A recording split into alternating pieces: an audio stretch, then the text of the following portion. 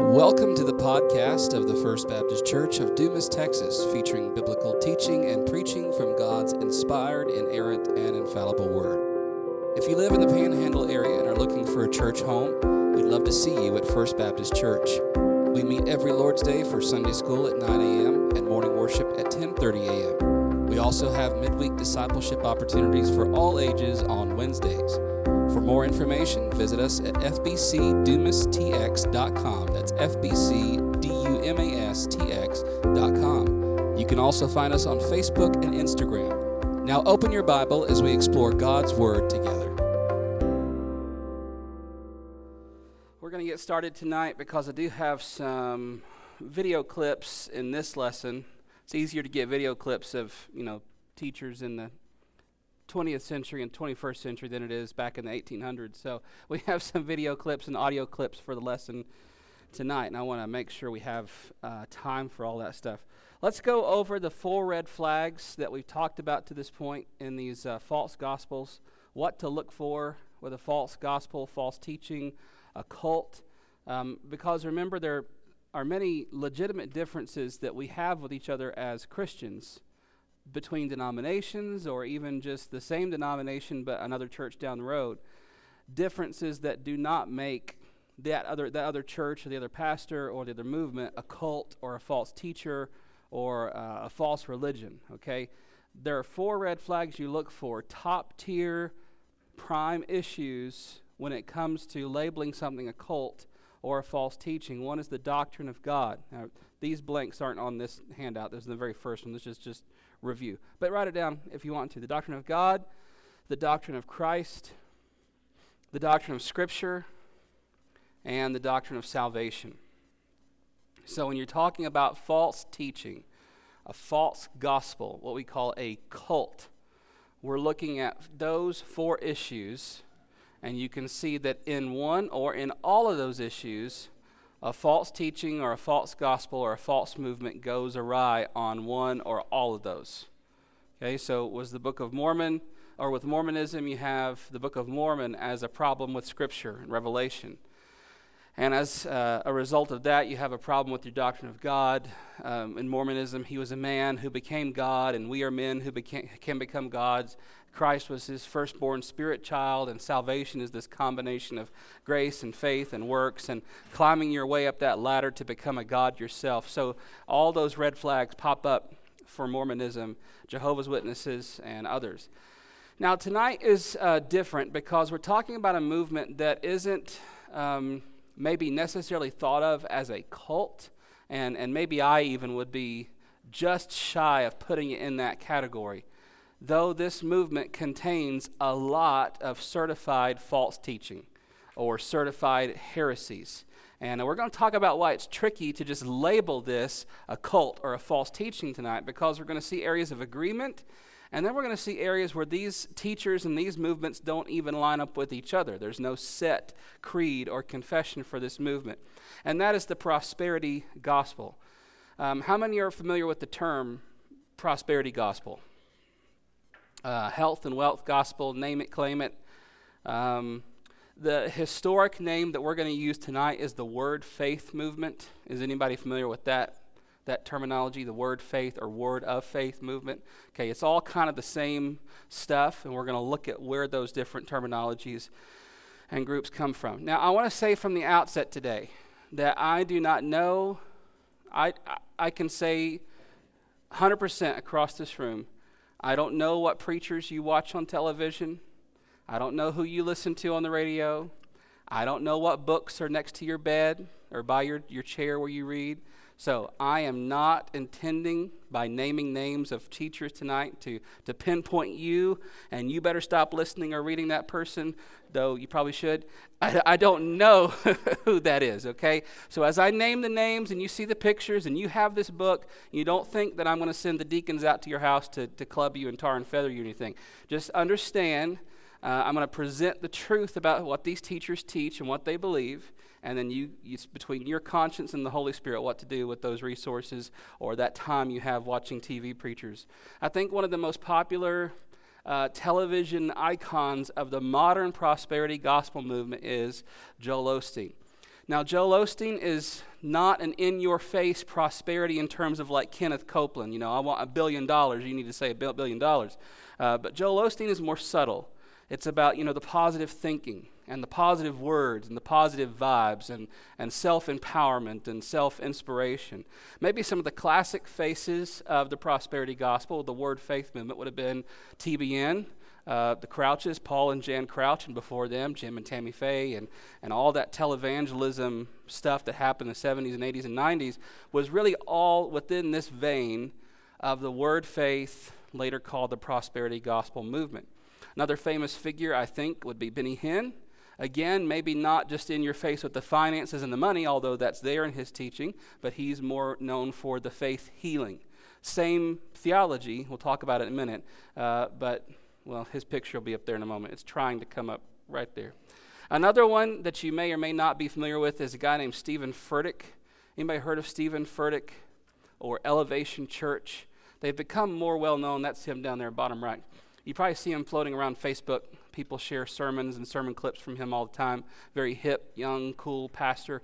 Actually went to the same seminary I graduated from. So what happened between the two of us, I don't know. But he is another face, a younger, hipper, cooler face of this prosperity gospel. And again, it's different from that of Benny Hinn or Kenneth Copeland, and he's a lot cooler of an individual, you can tell. But it's the same sort of message, positive vibes. You are something special, and all you need to do is realize that and live your potential and your destiny, and that is this kind of modern vibe from the prosperity gospel. And maybe one of the most influential movements for the prosperity gospel in our day and age is Bethel Church. Bethel Church in California, again, very well known for their music and worship music that, you know, on the surface is not terrible. I mean, there's some good songs, there's some good worship songs, they play them on the radio. Nothing just like in-your-face false teaching about those things. But if you peel back the curtain a little bit and look at the church that produces that worship music, you see people, and we'll see later some quotes from their leaders. You see a church and a movement that is well in line with this prosperity gospel movement. Joel Osteen quote here that kind of summarizes really the word faith movement. Our words have creative power, and with our words we can speak blessings over our future, or we can speak negative things over our future. And you look at that and you say, well, what's wrong with that? And nothing really on the surface is wrong with that statement. Our words have creative power. They have some sort of energy of positive or negative thinking. But when you go into the word of faith way of looking at things, Joel Osteen means this in a very literal way. Your words create reality, bad or good. The good you speak, the bad you speak, have this creative power in and of themselves. Take, for instance, this quote from his book, The Power of I Am. He says, Romans 4 says to call the things that are not as though they were. That simply means that you shouldn't talk about the way you are. And you see, he starts to do his biblical exegesis. Talk about the way you want to be. That's not what Romans 4 is about at all, but that's what he says it's about. If you're struggling in your finances, don't go around saying, oh man, business is so slow, the economy is so down, it's never going to work out. That's calling the things that are as if they will always be that way. That's just describing the situation. By faith, you have to say, I am blessed, I am successful, and I am surrounded by God's favor. Now again, you could look at that and say, well, he's just encouraging you to be positive. There's nothing wrong with that, and I agree there's nothing wrong with thinking positive, being an optimist. That gets on my nerves, but there are people who are positive all the time. But if you know the theology, he's going a step beyond that to say it's not just about thinking positively. It's the idea that thinking positively and speaking positively actually changes the outcome. So the reason you are poor and the reason your business is slow is because you keep thinking that way and saying it that way. But if you would change the way you think and change the way you speak, your entire circumstance would change. Another quote here, this one from Joyce Myers. Today, she says, we're going to talk about words. You know, words are containers for power. There's that theology, the word faith, power in the words. They carry creative or destructive power. They carry positive or negative power. We can choose our words, and we should do it carefully. Again, you look at that and you think, well, she's just talking about saying nice things or not being negative all the time. Nothing wrong with that. I agree. But when you start inserting this idea that your words have this creative power or this destructive power, and so what you say literally changes your circumstances, that is word of faith, prosperity gospel, name it, claim it, teaching. So where's the basis of the whole word of faith movement? Word of faith or word faith movement began within Pentecostalism. Classical Pentecostalism, mainly the mainline Pentecostal denominations like the Assemblies of God, the Foursquare Church, was made famous by Amy Semple McPherson. But the Word of Faith movement has its origins within the Pentecostal charismatic movement. Although its origins are there, it is now, I think anybody would say, the predominant face of modern Christianity. Sadly, when many people around the globe talk about Christian television, what they're often talking about is something like TBN, that for a very long time has shamelessly peddled the prosperity gospel. Now, there are good programs on TBN. There are good preachers that have been on TBN. I'm not saying the whole thing's a bust. But by and large, what you're presented with on Christian television is the prosperity gospel. And it is sadly what many people around the world think of when they think of Christianity. I think I read in Christianity Today one time, they called it the main import, the main export of American Christianity. The main export of American Christianity is the prosperity gospel. In other words, the kind of Christianity that is taking hold in Central and South America, in Asia, and very unfortunately all over Africa, the main version of Christianity that is taking hold, if you want to call it that, is the prosperity gospel and prosperity gospel preachers. According to the Word of Faith movement, sickness, pain, and poverty are caused by a lack of faith. And they'll go to the Gospels, to the instances where Jesus healed someone, and of course he said, your faith has made you well, your faith has saved you. Or he tells the disciples, you did not have faith to do this miracle or to do this thing. And they draw out of that this entire theology that sickness, pain, and suffering therefore must all be because of a lack of faith. And if you just had enough faith, you could overcome pain or financial difficulties or physical issues such as sickness and suffering. In fact, if you will just believe and confess, God is obligated, the Word Faith movement teaches, God is obligated to do it. This goes beyond just praying now. You know, we pray for someone to be healed, and we even confess, God, we know you can do it. We ask you to do it. Even if you don't put the classic sort of Baptist caution pedal on there and say, if it's your will. We don't have to always say that. That's understood. You can just pray for someone to be healed and leave it there at God's feet. But the prosperity gospel says, no, it's not just praying and asking. They use words like declaring. You've heard that before. Or confessing. Or decreeing. As if you are in charge. And in their theology, you are very much in charge. Through your faith, God has given you that power to be in charge or to take dominion. And so by your faith being exercised in what you say, you're not just asking, you are confessing the thing. Remember Osteen? You are calling the things that are not to be. Or you're calling the things to be to not be anymore, such as sickness or poverty or whatever it is. So I said it comes from sort of this muddled background. There's no one figure. There's no one date. There's no one book. You know, with Jehovah's Witnesses and Mormonism, we look at one figure, one date, one thing. We see the emergence of this movement. With this one, it's within Pentecostalism, but it takes hold in many different ways. In the late 1800s, you had a rise in what's called an interest in metaphysics.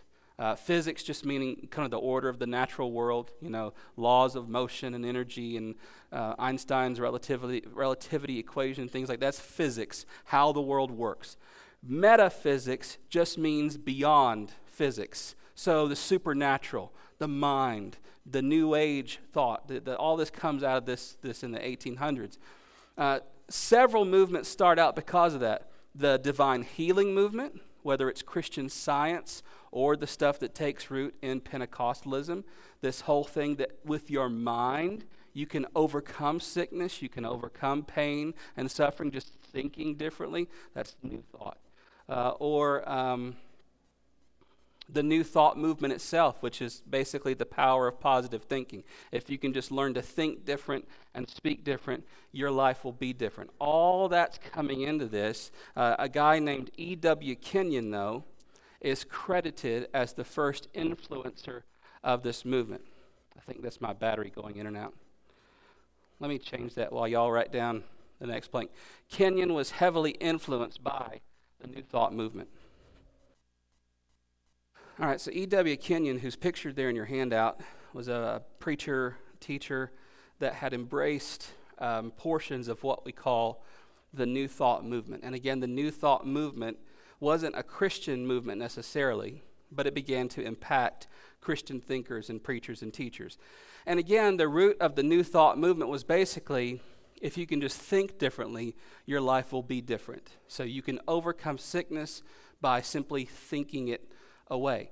Are you anybody familiar with the Christian Science movement? Mary Baker Eddy, the Church of Christian Science? Not Scientology, but a different sort of thing. This is their whole thing, refusing medical treatment, not going to the doctors because they believe if they just have enough faith and think differently, they'll overcome that sickness or whatever it is. All of this is influencing Kenyon. Kenyon then goes on to influence another Christian Pentecostal preacher named Kenneth Hagin. Not to be confused with Kenneth Copeland, although he will be in this as well. Kenneth Hagin. Anybody familiar with Kenneth Hagin? Based out of Kansas, the Rhema Bible Institute. He might have been more famous after the fact for his drunkenness and the Holy Spirit stuff and the wild laughter and dancing around in church and stuff. He was kind of the father of that too. Hagin took this sort of Christianized version of New Thought, think better, live better, speak better, live better, healing, finances, all that kind of stuff, and popularized the message within mainstream Christianity. So the doctrinal boundaries were such in these Pentecostal systems that there wasn't too much accountability in terms of what preachers would teach or preach. And so Kenneth Hagin, I think at that time a very popular Assemblies of God pastor, and his church a pretty dominant Assemblies of God church in Kansas, I think, still there, brought this sort of New Age, New Thought, Christian-y stuff and basically fused it with Pentecostal teaching. So whereas you look today, it's not always, but in many cases, it's pretty much just synonymous with popular Pentecostalism and just kind of bought wholesale into all this.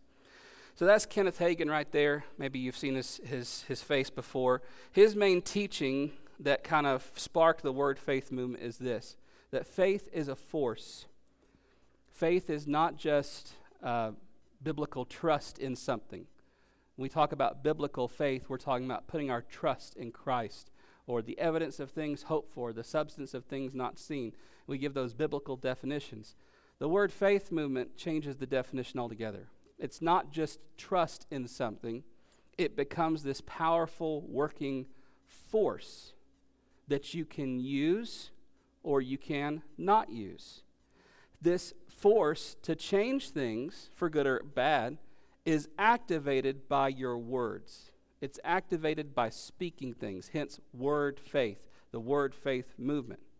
So you will have what you believe for and what you claim. Now you see the New Thought movement there, don't you? Change the way you think, change your life. The power of positive thinking, the power of attractional thinking.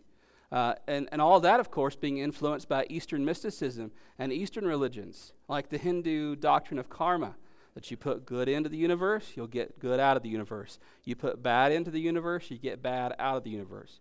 We even say this without even thinking it, don't we? We kind of use this Christian-y, New Age version in our own thought. We're sending thoughts and prayers. And what we mean is, I'm thinking about you. But that comes from this New Thought movement. I'm sending positive vibes. A lot of sickness here lately, and all of us in the staff, we've been saying, I'm not even going to say that. I'm not even going to put it out there. That's this idea of put good out and get good back. If I put bad out, I'm going to get bad back. That's New Thought, Eastern mysticism. You just take that and put a Christian bow on it. This is what you get.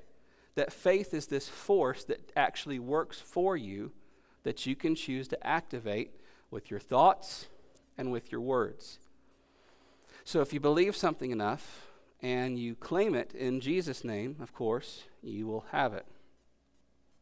Unlike many movements, it's hard to trace this movement back to a particular founder or date because so many different forms of this teaching already existed, like we just talked about with the divine healing movement or existing Pentecostal denominations or the New Thought movement. All these things were kind of existing out there. Hagen and others just Christianized them and then spread them. So whereas with the Mormon Church or the Jehovah's Witnesses or even Christian Science or Scientology, you have a founder, you have a set doctrine, you have maybe a book that guides what they believe, you have this set system that clearly identifies who they are, where they started, why they're different. You don't really have that with the Word Faith movement because it rises up from within the Assemblies of God or the Churches of God or other Pentecostal denominations. And so you have some Assemblies of God churches back in the 20th century that may have bought into this. You had some that may not have bought into that. You had some Pentecostal churches that did not go that route. You had many that did. And now you have many, sadly, just regular evangelical, even Southern Baptist churches using this language and using this theology without knowing that that's what they've bought into, whether it's because of the music or the teachings or the books or whatever it is. With the organization of this movement, there's no one denomination. It's many different denominations, primarily Pentecostal or charismatic, but its influence is everywhere. And that's just a picture of Lakewood Church, Joel Osteen's church at the Compaq Center in Houston on a regular Sunday morning service. Thousands and thousands and thousands, and around the world we see that. Radio, television, and the internet grew the movement. They were some of the first preachers and teachers to make use of radio and television to spread the message, and in their minds, spreading the gospel. And because of God's grace and sovereignty in it all, many people were reached and were saved with the true gospel because of some of these very preachers and teachers. But there was also this baggage that came with it, with this movement. Christian music and bookstores spread the message even further. There was a long time in which you could still find Joel Osteen books at Lifeway. And then I think suddenly, shortly before I started working there in my hometown in 2007, just shortly before that, they had stopped selling Joel Osteen books at Lifeway. But you could still go to Lifeway, a Southern Baptist publishing bookstore, and purchase books by Joyce Meyer or maybe even Benny Hinn. I know T.D. Jakes was there. Many of these more popular word, faith, prosperity, gospel preachers and teachers, they yanked Joel Osteen books off the shelf, but many of those other books were still there. And of course, it's all in the music of Hillsong or Bethel. And again, there are some good songs by Hillsong. There are some good songs by Bethel, but it's tainted with this stuff. And that's why we're very careful in our church about what we sing and what we don't sing. Because while the song might be well and good, and I do love some Hillsong praise and worship songs from back in the day, and even some of the new ones, you have to understand what church it's coming from, what those pastors teach, what they're pushing. And it's all within this stuff. Sadly, many, many Christians do not listen to their music or read the books or watch Christian television with that kind of discernment that we should have to understand how much this stuff has infiltrated all of that. So what about these red flag areas? What does the Word Faith movement teach about the doctrine of God? And this is where it gets complicated, because on the surface, many, if not all, Word Faith teachers and preachers are orthodox on the surface. You go to Stephen Furtick's church's website and read their statement of faith, you would probably see a pretty basic statement of faith on the doctrine of God. Same thing for Benny Hinn, if he still pastors a church. I know he used to in Orlando. A pretty basic Christian statement on who God is. And so on the surface you have, well, just a regular old belief in God, the Trinity, Father, Son, Holy Spirit. There's no one creed or confession that you look at for, there's no word faith denomination. There might be movements and there might be multiple churches that belong, sort of to one church, but there's not one big denomination. You say that's the word faith denomination, and this is their creed. But what you get in the end is what I've called a mixed bag of heresies, because you never know what they're going to say. Benny Hinn was famous for being on TBN one time and saying that even within the Trinity, every single member of the Trinity has its own Trinity. So within the being of the Father, there are three. Within the being of the Son, there are three. And being within the Spirit, there are three. And Paul Crouch, I think, who was doing the interview, says, "You mean there are 9? He says, "Yes, 9. I mean, and so this is the kind of stuff that, you go to his website, God, Father, Son, Holy Spirit, but then you say that stuff. It's hard to say this is what they believe about God. Kenneth Copeland also is very famous for saying that God is very much like you and me, a man that weighs about 200-something pounds, stands 6 feet tall, has a span of 9 inches in his hands, and you just say, well, where are you pulling this from? Where are you getting this stuff? And I think you got it from Isaiah, that he measures the heaven with the span of his hands and all this stuff. And so it's hard to just say this is what this movement believes about God, because in any given sermon or in any given lecture, they'll just say, hey, here's something new, and then throw something like that out there that's technically heresy. God created, according to the Word Faith movement, God created by speaking things using the force of faith. So you say, where do they get this word creativity power stuff from? Well, they get it from Genesis, that God created the universe by speaking. And the power that he used to create with his speaking was the power of faith.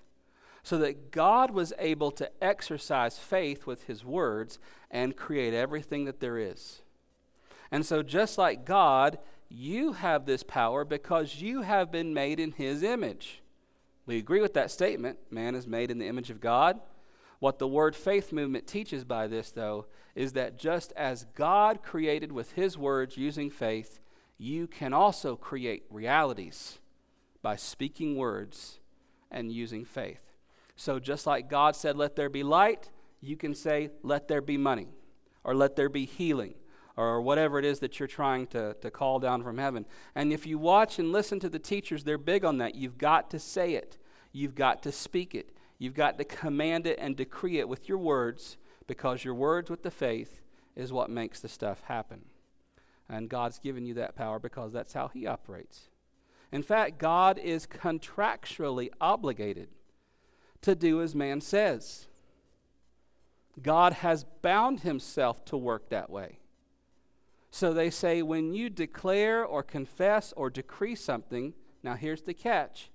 If you have full faith and don't doubt, God is absolutely obligated to do what you've asked him to do. Not asked, decreed and commanded him to do. In fact, God is powerless to do anything without man's declaration. And this is Word of Faith Teaching 101. God is up there. God wants to heal you. God wants to bless you. God wants to give you this. God wants to give you that. God wants to give you the promotion. God wants to enhance your finances or heal your loved one. He wants to do it, but he can't unless you believe enough and unless you believe and confess it enough. Not only is he obligated to do what we ask in faith, but he can't do anything unless we ask or confess it in faith.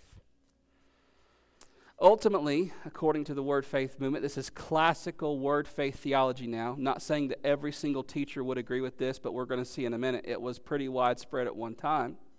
Ultimately, men are little gods because of their dominion and creating power.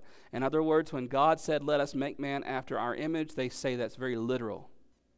that just like cows made cows and cats made cats, God made little gods. And just like he created using his words and his faith, you as a little g God can do the exact same thing. And so whatever is confessed in faith must be done by God. So it's not just, oh Lord, please heal them. It is, I decree healing. And you hear this language, right? We bind sickness. I bind cancer. Or I can't, one of my favorites was, I cancel the assignment of the enemy. I cancel what Satan is doing, and I decree and I confess healing and prosperity and life. Beyond asking, beyond praying, it is decreeing and confessing and declaring things to be so. So I want you to listen to Jesse Duplantis about God creating Adam. And it's funny. He's an entertaining guy. But listen to just the junk that is behind all of this. Listen, man, you got to know sense about God. You know where all his artwork came from? God. God was a sculptor. He sculptured Adam out of the dirt. Just like Michelangelo sculptured the La Pieta out of marble. But what happens is it's a statue. But when God finished, he breathed life. All of a sudden, Adam opens his eyes. He's a speaking spirit. Are you ready for this? But God didn't quit forming stuff out the dust. He created all kind of animals, but he didn't know what it was. What is that? I have no idea what that is. Artists do that all the time. What am I trying? What's coming out of me? I can tell y'all don't believe me. Look at y'all going. You want me to prove it? How many of y'all want me to prove it to you? God made animals and didn't have the foggiest idea what they were. You want me to prove it to you? Tell me the book of Genesis chapter 2. I'll show you something. You think I'm joking? I'll show you something right now. Oh, Lord, let me finish this tonight. If you get ready, if you finish before I do, you can go home. Let me finish this real quick. Genesis chapter 2. God made a horse and didn't have the foggiest idea what a horse was. Made a horse out the dirt, standing there like a mannequin. Look at me like that. Had no idea what it was. He just sculptured it. You don't believe me? I'll reprove it to you. Genesis chapter 2, verse 19. And out of the ground the Lord God formed every beast of the field and every fowl of the air and brought them. Look at me. Look at me. He didn't walk them. He didn't fly them. He brought them. Watch me. Pick it up. Bring it over there. He brought them. Watch this. Unto Adam to see what he would call them. He didn't know what it was. He just made something. He said, what do you think that is, Adam? Adam's a speaking spirit. He said, that's a horse. Hey, Adam. Do you know that they were not alive when he brought them? He didn't walk them. He brought them. They were just like Adam was. Adam was created in the image of God. He was a speaking spirit like God is. Let me show you. Let me just show you. If you don't believe me, watch this. This will bless you. Watch it. And out of the ground, verse 19, Lord God formed every beast of the field, every fowl of the air, brought them unto Adam to see what he would call them. And whatsoever Adam called every what? Living. They weren't alive. They were just like him, formed out of the dust of the ground. And God looked at Adam and said, speak, spirit. What you going to call that? That's a horse. He brought them. He didn't walk them. He didn't fly them. He brought them. He picked them up and brought them. And he named 500,000 species. And life came into them. And he gave you creative ability. And he says, produce life. Look at your Bible. And what he called them, every living, they were just like Adam. Mannequins, formed. God didn't know what they were. Eagle, fly like an eagle. Mm-hmm. A giraffe. Ooh, what's that, Lord? Looks like you just put parts on that one. That's a wildebeest. That's the leftovers. That animal looked like he is a species of all kinds. Short, long nose, short ears, funny looking tail, weird looking body. See, people thought that the animals came in the ark 2 by 2. Heard that? That's not true.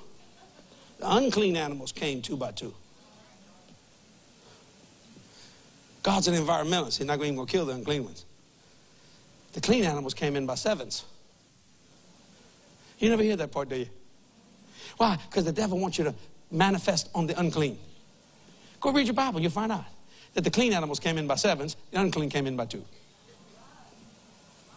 Then they were not even like, when he spoke, speak, spirit, pow, species, life, because he had life in him. Just like he said, Adam, do what I do. That's why I give you dominion. That's why we're the only species on the earth that can destroy the planet. Can't you see that? Because we're speaking spirits. So, you see,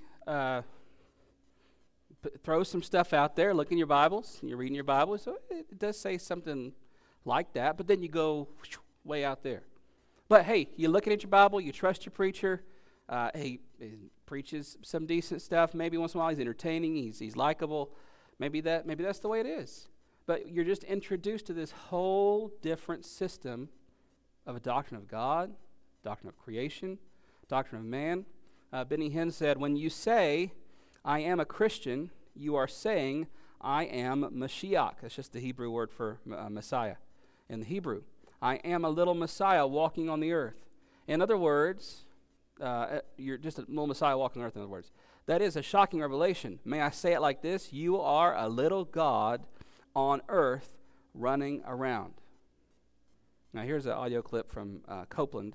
Good picture. God's reason for creating Adam was his desire to reproduce himself. I mean a reproduction of himself. And in the Garden of Eden, he did that. He was not a little like God. He was not almost like God. He was not subordinate to God even. And Adam is as much like God as you could get. Just the same as Jesus, when he came into the earth, he said, if you've seen me, you've seen the Father. He wasn't a lot like God. He's God manifested in the flesh. And I want you to know something. Adam in the Garden of Eden was God manifested in the flesh. That's fun, right? That's a whole different take on Christmas. It was actually Adam who was God manifested in the flesh. In the same way, he said, as Jesus was. And here's the shocking part of that. His point is, that was Adam, that's you too. If you're in Christ, you are a little God. I don't have time to show you the longer clip, but you can find all this on YouTube if it just so thrills you to do so. And one of the ones that Benny Hinn says, Jesus was the God-man. We use that terminology, truly God, truly man. Benny Hinn says, he too is a God-man. And if you're a Christian, you also are a little God-man. And so all this is stemming from this idea that you are made in the image of God, and just like God creates with his words using faith, he's given you that same power and that same dominion and that same authority to create things using your words and your power, which is your faith, which he's obligated to do for you if you ask in faith. Again, when it comes to the doctrine of Christ, you can read the statements, and it reads very much like one of our statements of faith might read, very orthodox on the surface. But one of the central tenets of the Word of Faith movement is that Jesus was a lot like us. You've just heard that, right? Jesus was God manifested in the flesh. And according to at least that old school line of thinking in that movement, you are also God manifested in the flesh, as was Adam. And so just like Jesus realized his power and realized his divine potential and healed and did miraculous things, you too, if you just tap into that divine potential, you can do the same things. And you'll hear a lot of that stuff through the Bethel guys as well. Another one of these troubling doctrines that is part of that old school prosperity gospel, Copeland and others, but is also very much alive in the new school with Bethel and others, is that Jesus' soul or spirit, however you want to divide it, Jesus' immaterial part went to hell when he died because he was a sinner. This is a big deal for them, and it's one of those kind of central doctrines. You can look and say most of those people, if they know their word of faith, teachers and preachers, they believe this, that Jesus' soul, upon dying on the cross, his soul went to hell to complete the atonement. Another shocking claim is that Jesus needed to be born again in order to go to heaven.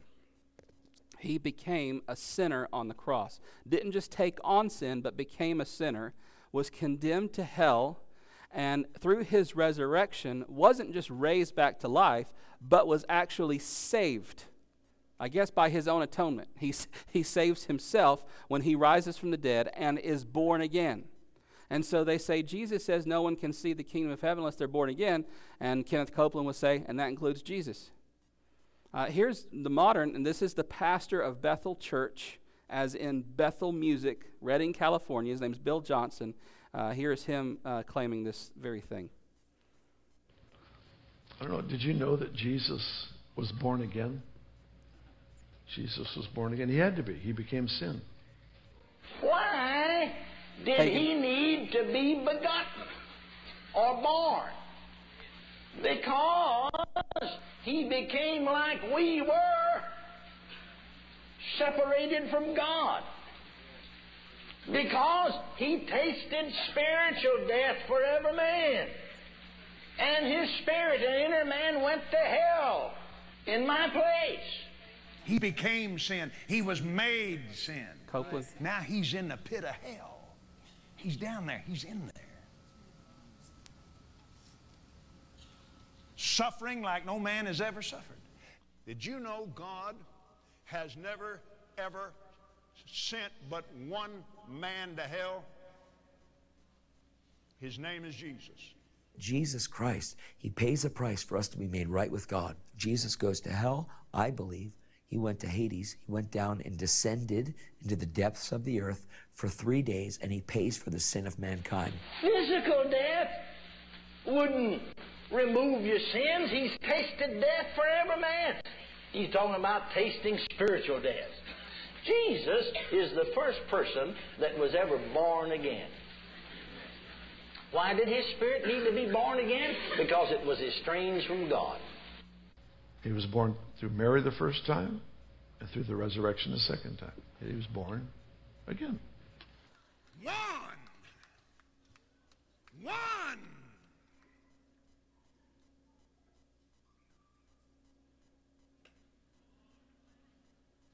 One born again human being defeated all of hell.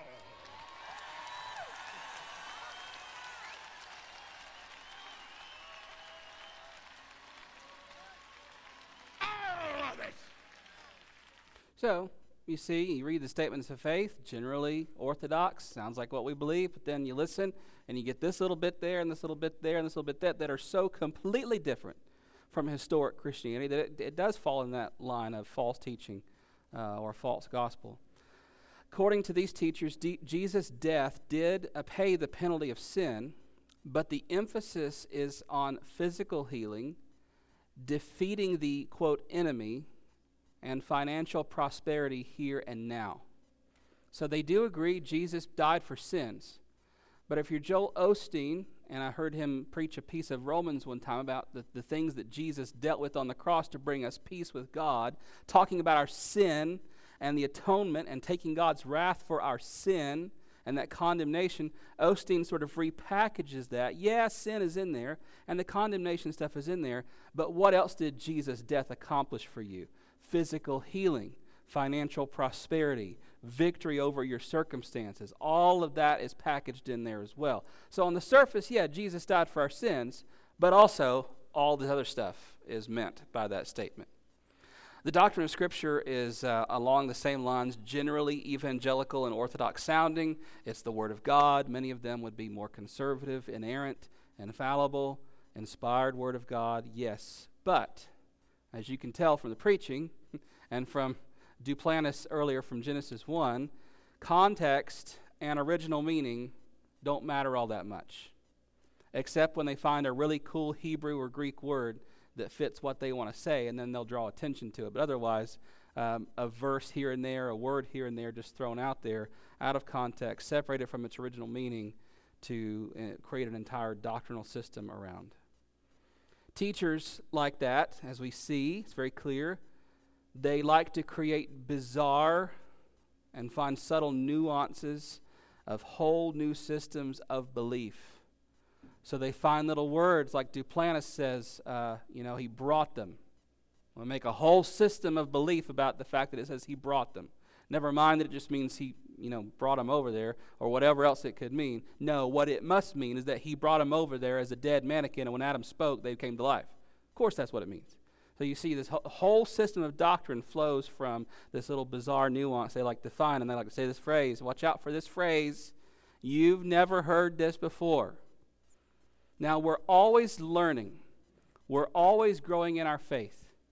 And sometimes you're going to see things in the Bible, or you're going to be taught something or hear something in a sermon that you have never thought of before. But anytime a preacher starts by saying, I'm going to have to change the way you've always thought about everything, there's a red flag that should go up. You've never heard this before. Only I, Pastor Matt, have brought you the key just now to understand the entire Bible. Watch out for those people and those teachers.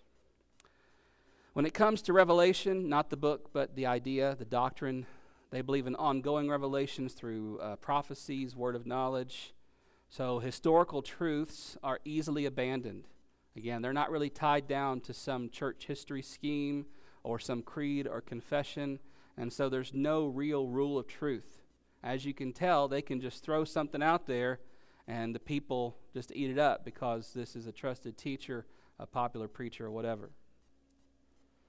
When it comes to the doctrine of salvation, again, generally evangelical in terms of sin, salvation, received by grace alone, through faith alone, and eternity. The sad thing is that is so complicated, if not hindered, by the prosperity emphasis. So you might have little kernels of truth, and you might have the true gospel under there somewhere, but it's buried under all this other stuff so much that it's hard to hear in the preaching of Benny Hinn or Kenneth Copeland or Joel Osteen for that matter. Salvation, according to the prosperity gospel, is more than just freedom from sin and hell. It's freedom from anything negative because you are destined for better. You hear that talk a lot with prosperity gospel preachers. Destiny, your destiny, moving to the next level, overcoming, breakthrough. Nothing wrong with those words in and of themselves, but there's a key words in this movement because it's all about getting past the hurdles and the obstacles and the stuff, the negativity, whatever it is. Moving on, the doctrine of salvation, sickness, disease, and poverty. The prosperity gospel says none of that is God's will for you. Period. None of that is ever God's will for you. You have the power to overcome all of it through Christ using your words of faith. There's never a time, Bill Johnson would say, Bethel Church, when sickness is God's will for you. There's never a time when death is God's will. There's never a time when suffering is God's will. You can overcome it if you believe hard enough and declare it enough. So let's talk about what the Bible says very quickly. And I got the scripture references there for your benefit later. You can go look at them. According to the Bible, man is a created being, a separate created being from God. He is not a little God. In fact, in Psalm 8, verse 5, it says we've been created a little lower than even the angels. We are a separate created order. We are not divine beings. When it talks about being made in God's image, we are made in God's image in that we have His blessing to have dominion.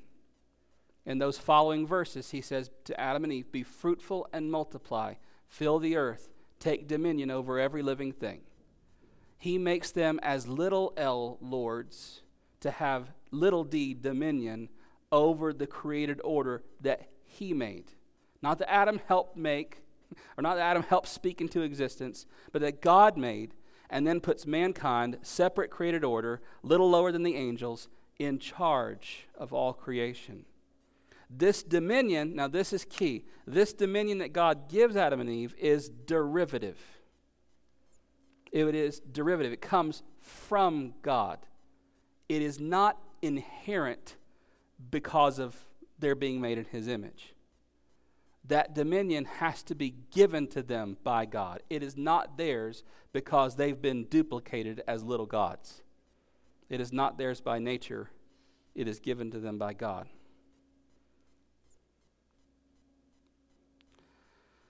God, according to the Bible, is not obligated to man, but does whatever He wishes. Psalm 115:3, God does all His holy will. The Bible also teaches us that sickness and suffering and death are and can be within the bounds of God's will. I don't know if there's ever been a prosperity gospel sermon preached from the book of Job. I think they might have a hard time with that one. When God incites Satan to bring those trials upon Job. Terrible, intense trials, suffering, pain, death of his family. I mean, takes everything from Job. Or how about Jesus? When Peter tries to keep Jesus from going to the cross, and Jesus calls Peter, Satan, get behind me, Satan. In other words, it's the Father's will for me to suffer on the cross. And it is Satan who is trying to distract me from that. Genesis 50:20, Joseph there with his brothers, remember? He says, what you meant for evil, God meant for good. Not a different set of circumstances, not that God turns it or flips it for good, but that He meant the same thing for good. Devil means it for evil, God means it for good, but God is nevertheless in it all. A lot we could say there, but we got to move on. In fact, God uses suffering in the life of a Christian to make us more like Christ. Again, I don't know if you ever hear a prosperity gospel preacher preach on the passages that say to rejoice in our sufferings. When Paul says, I rejoice in my sufferings, inasmuch as they're making me more like Jesus.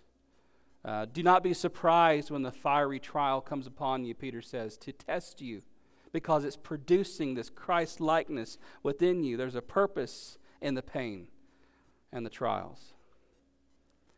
More importantly, I think we all understand this, Jesus did not become a sinner. They have a hard time with interpreting the scriptures that way. They see He became sin, and they see He became a sinner.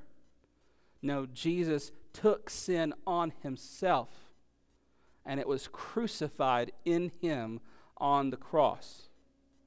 But Jesus did not become a sinner that then needed to die and go to hell to finish paying for our sins in hell. The Bible is clear that when Jesus died on the cross, His work was finished.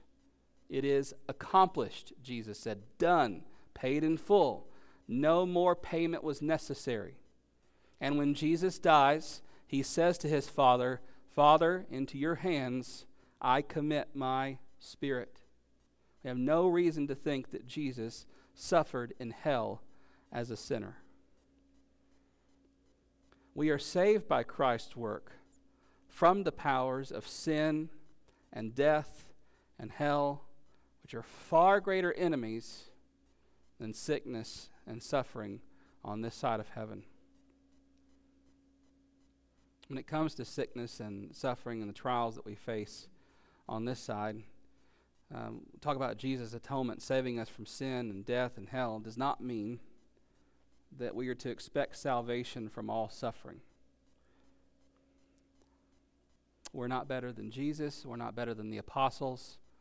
We're not better than the uncountable millions of Christians that have suffered for the name of Christ to say that somehow suffering is beneath a Christian. Suffering is part of what it means to be a Christian. God has not promised us health and wealth in this world. In fact, Jesus told us to expect the opposite in John 16:33. In this world, you will have trouble. And Paul said, all who desire to live a godly life. 2 Timothy 3:12. All who desire to live a godly life will be persecuted. The prosperity gospel simply does not match up with biblical Christianity and doesn't match up with church history. But there is good news. God has promised all of that. Health, wealth, prosperity, healing, victory. He has promised all of that in the world to come.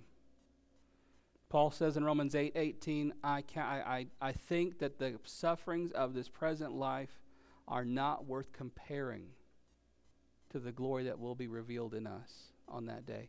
Revelation 21 verses 1 through 4, I've been reading it a lot lately. It seems in my sermons that on that day God says, I'm making all things new, and there will be no more suffering and no more death and no more sorrow, no more tears and no more pain. But for the former things have all passed away. The prosperity gospel has this over-realized eschatology. It takes what God has promised then and brings it into the now. When the Bible says the exact opposite. Expect sorrow here. Expect suffering here. Rejoice in suffering here. Take up your cross and follow Jesus here. Because life and prosperity and health and wealth beyond our wildest imagination is promised there. So speak the truth. We said this about every group so far. Ask, listen, and understand before trying to engage in debate. Make sure you're understanding what they're saying and that you're able to represent what they're saying fairly back to them.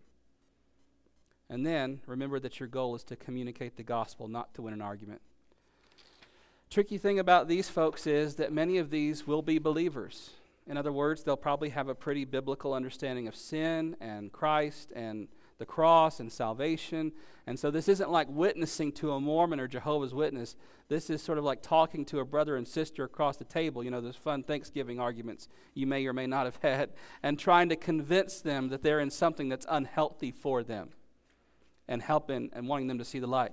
But here's what I would leave you with.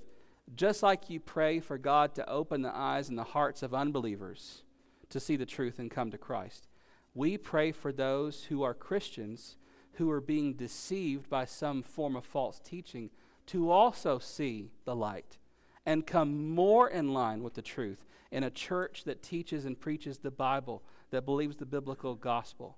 So it's a little different conversation than, say, talking to a Jehovah's Witness or a Mormon, but it can be very similar, and our prayer should be the same. Oh God, open their eyes, show them the truth in your word. All right? Again, if you have any questions or anything, feel free to email, call, or text me anytime. Come by the office. I have some good books about some of this stuff. I can recommend some good resources. You can find a lot of good stuff on YouTube. Just approach with discernment that not everybody, even those who are preaching against the prosperity gospel, are preaching the truth. Okay, so use your discernment and come to me if you need any help with anything. All right, let's talk. Let's pray. Let's talk to Jesus. Thank you, Father, for this opportunity to be together and to learn. I ask that you would fill us with a sense of wisdom and understanding from your word, and by your Holy Spirit lead us away from all error and lead us into all truth. We ask all this in Jesus' name. Amen. Thanks for listening. For more information about what it means to follow Jesus as Lord, you can email us at fbcdumas@hotmail.com. It's fbcdumas@hotmail.com. You can also reach us by phone at 806-935-5604. We'll see you next time.